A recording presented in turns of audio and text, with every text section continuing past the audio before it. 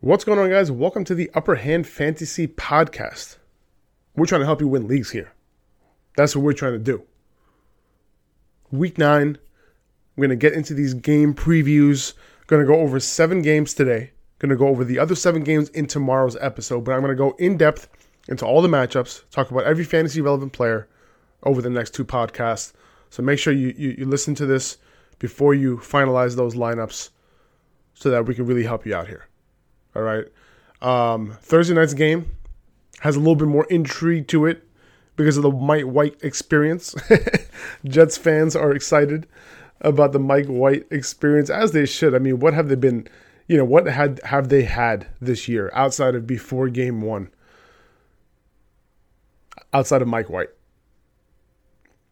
My man's game jersey and game ball is in Canton. They literally have his jersey in the Hall of Fame right now because he set the record for most completions for a quarterback in his first start with 37 completions. Now, to get that many completions, it helps if you're throwing it to your running backs. And he did just that, including the game where he took over for Zach Wilson. He's thrown at running backs for a 42% target share. That helped Michael Carter catch 9 of 14 for 95 yards last week. Ty Johnson for 5 for 71 and a touchdown. And the week before, Carter caught 8 for 67, and Ty Johnson went 6 for 65. Now, Carter has really, taken over this backfield as of late. On top of those 14 targets he had on Sunday, he also had 15 carries to go with it and was on the field for 70% of snaps. So that's elite usage right there. So, regardless of the matchup, he is in your lineup as an RB1, especially with Mike White behind center because he's peppering his running backs. Now, you might be surprised, like Michael Carter, RB1. I mean, he's an RB1 right now. I'm not saying he's going to be an RB1 rest of the season, but the type of usage that he saw last week, especially the targets, like if he saw 14 targets and 0 carries, that's a borderline RB1 right there, right? So on top of that, he had 28 opportunities. So here we go. Going into Thursday night, he is a very, very solid option. Ty Johnson can potentially be a PPR flex for you. The targets will likely still be flowing to the running backs, and even though he's not getting a ton of snaps, he's at least being targeted on the routes he is running. I honestly don't think the matchup matters here a whole lot for these running backs. The Colts are allowing less than 4 yards per carry, but it's really not about that here. It doesn't look like Corey Davis is playing, so I'd run Jamison Crowder out there as a low-end wide receiver 3 in PPR. He was the only wide receiver, Jamison Crowder, to get some targets from White. So it was the running backs and it was Crowder. Now, the Colts are middle of the pack in allowing fantasy points to slot wide receivers, but overall, they haven't been great at limiting wide receivers if it's not on, Xavier Rhodes' side of the ball. Xavier Rhodes hasn't necessarily played that well as of late, but the Colts are still kind of shutting that left side down. The defense is right side, the offense is left side. Isaiah Rodgers, who's been kind of playing behind Xavier Rhodes, he's been a little bit promising. Maybe they make a switch there at some point. I don't know. But Elijah Moore is a stash. I don't really feel comfortable playing him because of the fact that his route participation was so low on Sunday. He ran a route on less than 40% of dropbacks. He ran most of his routes on that left side where the Colts have played well. Now, the positive for Moore was that he was targeted on more than 30% of his routes. So if his routes go up this week, maybe that connection continues and the raw targets do come up. But he's like a stash for Thursday night. And if you play on Sleeper, if you play on Yahoo, if it doesn't work out, drop him, pick up somebody else. A lot of people are asking whether they should stream Mike White. I'm going to say no, unless you're desperate. He looked good, but it was one start. Carson Wentz is a streamer, even though the Jets defense has looked pretty good. If I had to stream one, it's probably Wentz because of him getting it done for the most part for fantasy on a larger sample size. Michael Pittman breaking out right before our eyes this season. They did a pretty good job against the Bengals wide receiver as a whole, but the targets, will probably be funneled towards Pittman again with T.Y. Hilton out, right? Last week, going towards Higgins, Chase, Boyd was even involved. But I can see the targets being funneled towards Pittman. Pittman in double-digit targets last week. Keep him in your lineups as a wide receiver too. Jonathan Taylor, he's an RB1. The Jets have a decent run defense, but overall, they allow running backs to score a shit ton of fantasy points against them, the most in the league.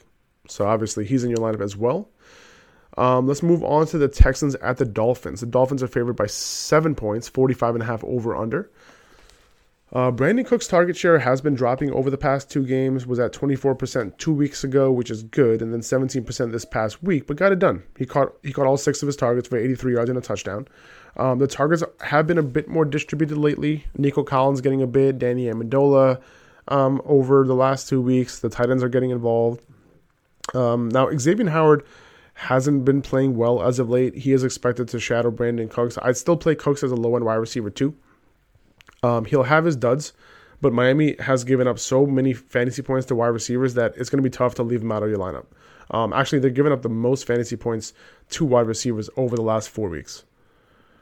Now, the Texans' backfield is a shit show. They traded away Mark Ingram, and David Johnson was still nowhere to be found. They brought in Rex Burkhead to lead that backfield, and it's still a 4-man committee. So if you picked up David Johnson last week, he could be dropped. Devontae Parker looked good last week in his return. Houston has given up the 3rd most fantasy points to perimeter wide receivers over the last 4 weeks, so he's a good start. I start him as a high wide receiver 3 this week. Same with Waddle, probably around the same. Houston has been one of the better teams against slot wide receivers, so temper expectations, but Waddle should be in most lineups. Now, Miami has been using a ton of 12 personnel lately, 2 tight end sets, so that means 2 wide receivers on the field, so there is no slot there. So Waddle is actually lining up outside a lot. So he's also going to benefit from that soft perimeter matchup on about 30 to 50% of his routes, depending on what they do. So Myles Gaskin's role didn't increase with Malcolm Brown on IR, as I expected it would. Instead, they just elevated Patrick Laird, and he got enough scraps to keep Gaskin from a solid floor, even in PPR. Now, this is a good matchup, but I wouldn't even call Gaskin an RB2 right now. He's more of a PPR flex. He has upside, but he doesn't really have a solid floor. The Houston matchup looks good on paper, but the Dolphins don't run the ball. They're a pass-first team in every situation, and they've actually, the Houston has actually allowed the 4th least receiving yards to running backs this season. Mike Gesicki's targets dropped to an 11% target share.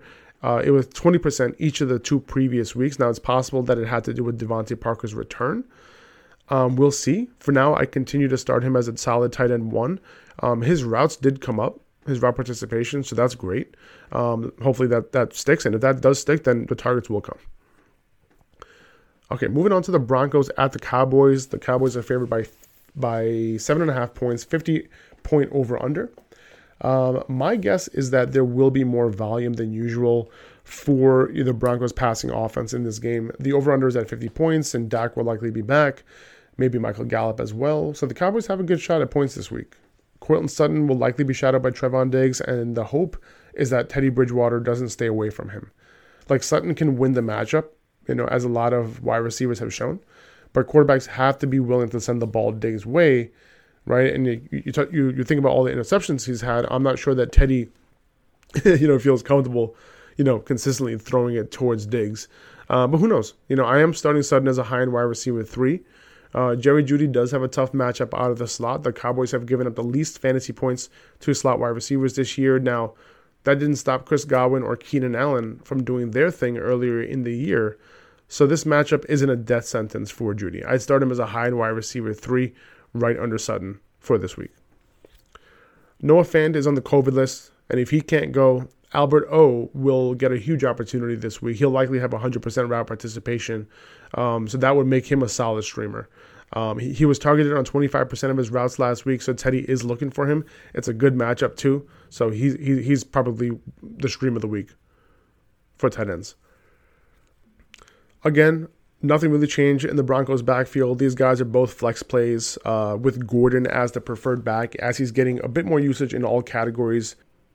Now, on the other side of the ball, I'd be starting both CeeDee Lamb and Amari Cooper as wide receiver 2s this week. Looks like Amari is back healthy after the bye. He looked good last week. The matchup is fine this week. Zeke is at RB1. Von Miller was PFF's 3rd best graded edge run defender, and he's gone to the Rams. So my guess is that Denver's rush defense, will take a little bit of a hit. They've still managed to be in the bottom 15 in rushing yards allowed to running backs, so this isn't a bad matchup for Zeke. Dak Prescott, solid QB1 start. Dalton Schultz. It looks like he's going to play, by the way, Dak. He's practicing as he normally would. Dalton Schultz, we'll see. Like, we know that him and Dak have a nice rapport, but I do wonder if his routes go down. I've talked about this for several weeks now, but I do wonder if his routes go down with Michael Gallup back this week. It hasn't been at ideal levels all season in terms of like his route participation, but he was just being targeted at a high rate, on the routes that he was running. It wasn't sustainable given his production, but we were riding it because it was working. So I guess you can continue to ride it until you see the wheels fall off. Okay, moving on to the Vikings at the Ravens. The Ravens are favored by 5.5 points, 49-point over-under.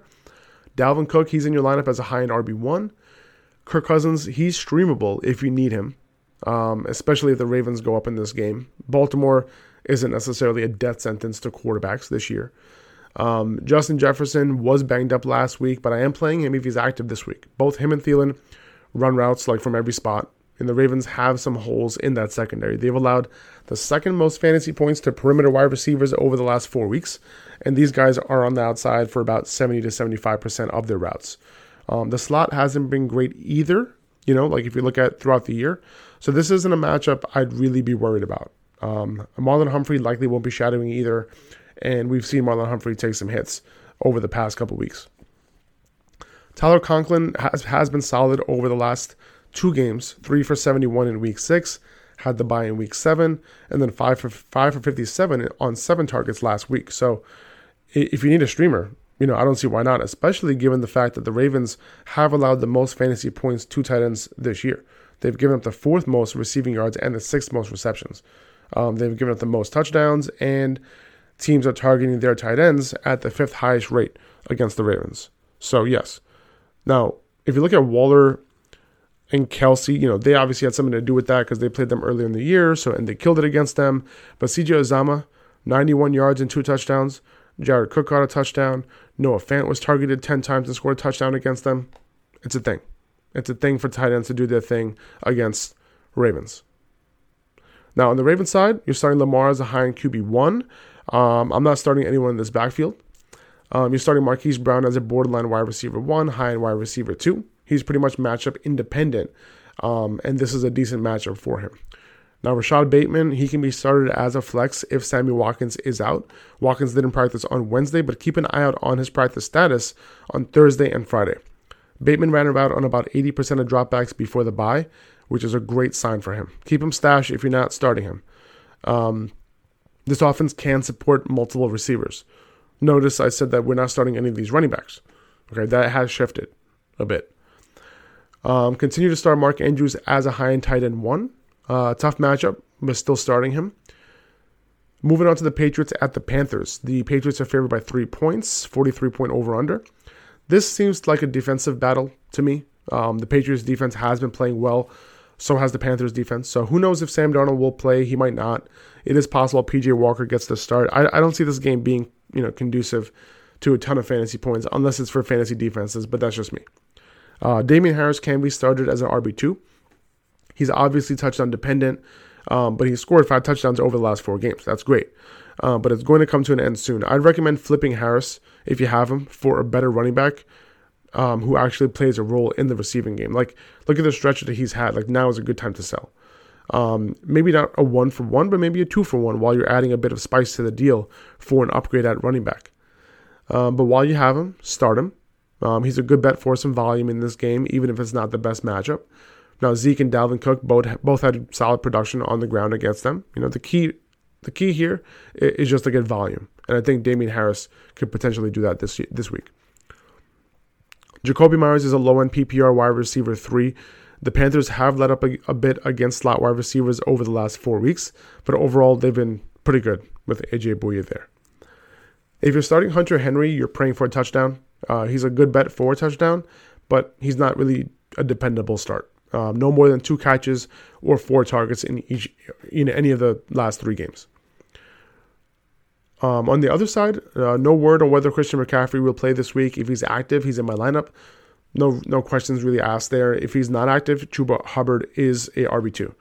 The Patriots have allowed the 10th most fantasy points to running backs over the last 4 games, the 8th most rushing yards to running backs, the 2nd most receiving yards on the 3rd most receptions on the most targets over these last 4 games.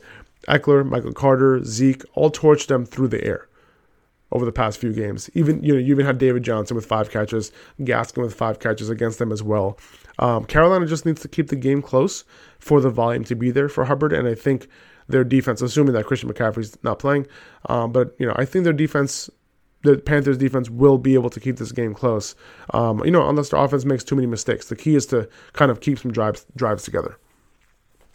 DJ Moore, he's doing his best to hold it down over the last 4 weeks during a terrible stretch for Sam Darnold.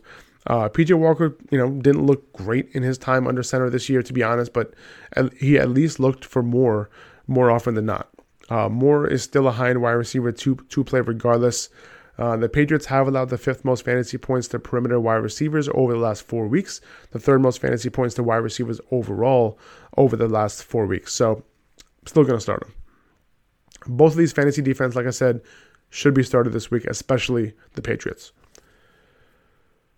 All right, moving on to the Bills and the Jaguars. The Bills are favored by 14 points in Jacksonville. That's crazy. 48.5 over under. Josh Allen is in as a high end QB1. Stephon Diggs is in as a wide receiver 1. Now, his target share isn't elite right now. He's not being targeted downfield a whole lot over the last 3 games. There's no doubt he's been a bit underwhelming this year, right? He's also not running a route on every single dropback, which is strange to me. 80% rate over the past few weeks. He should be at 90% plus. The good thing is that he's on a pass-heavy offense, so that can make up for it. The Jaguars this week, by the way, the matchup, Jaguars have allowed the 6th most fantasy points to perimeter wide receivers over the last 4 weeks. So both him and Emmanuel Sanders have good matchups. Now, Sanders had the goose egg last week, but I'm going back to the well with him. This week as a wide receiver 3 in a good matchup. The 10% of targets last week was down from the 20% he had the couple weeks before that. Now, Cole Beasley is benefiting from Dawson Knox being out. If he's out again, Beasley is a wide receiver 2 start. If Knox is back, Beasley is a boom-bust flex. The Bills are just running more 10 and 11 personnel without Knox, and that resulted in Beasley seeing 9 targets and 13 targets over the last 2 games. And, he has a high catch percentage, and, he's going to be able to do his thing if he's getting targeted. This is a tough overall matchup for the Jaguars. If James Robinson goes this week, I'd start him as a borderline RB1. Hyde would be an RB2 if Robinson can't go. It's a tough matchup, obviously, but the targets, have gone in the direction of running backs lately, and that includes Hyde last week with Robinson banged up. And, Hyde basically played the Robinson role while Robinson was out last week. The wide receivers have a tough matchup too. Buffalo's probably the toughest matchup against wide receivers in the league right now when it comes to fantasy. Jamal Agnew's matchup in the slot is the best among the terrible. So if you're desperate, sure. Agnew has received a 23%, a 15%, and a 21% target share over the last 3 weeks. So that's not bad, especially on an offense that's been passing the ball. Dan Arnold is a streamer if you needed one at tight end. He's been targeted on about 20% of his routes. He ran a route on about 75% of dropbacks twice over the last 2 weeks. I got the hiccups over here.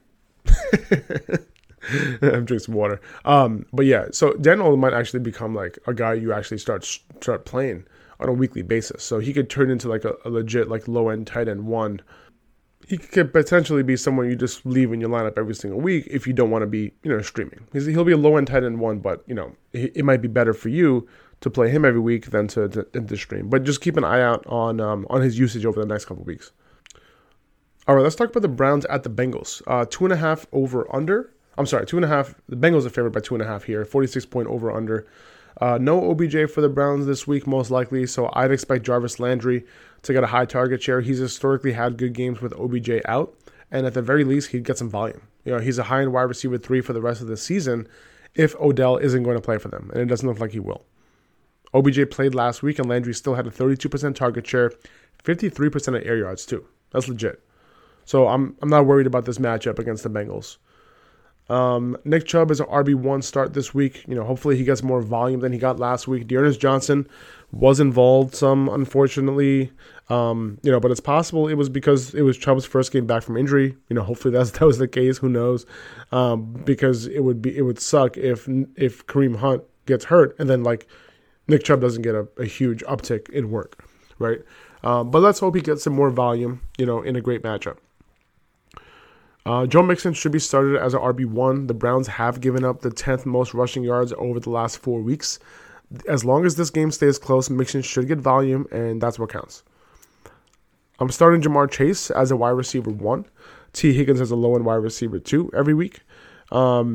Cleveland has given up the 5th most fantasy points to wide receivers over the last 4 weeks, the 7th most to perimeter wide receivers over the last 4 weeks, so that helps both Chase and Higgins. Tyler Boyd, has a good matchup too, but, and he did well last week, but he'll likely be left out most weeks, so he's a flex play. CJ Uzomah doesn't scream streamer this week, but he can be streamed. He had some big games here and there, not dependable, although his route participation did increase this week to above 80%. So I'll monitor that to see if it stays there. Joe Burrow is a solid start this week. The Browns have actually given up the 2nd most fantasy points to quarterbacks over the last 4 weeks. And that's it. 7 games right there. We're going to go over another 7 games in tomorrow's episode. Make sure you tune in for that. Enjoy Thursday Night Football tonight. If you could subscribe to the podcast, that would mean the world to me. I would really, really appreciate that. Thank you so much for listening. I really appreciate the engagement on Instagram. By the way, I am on Instagram at Upper Hand Fantasy, so go check me out there. I'll talk to you guys soon. See ya.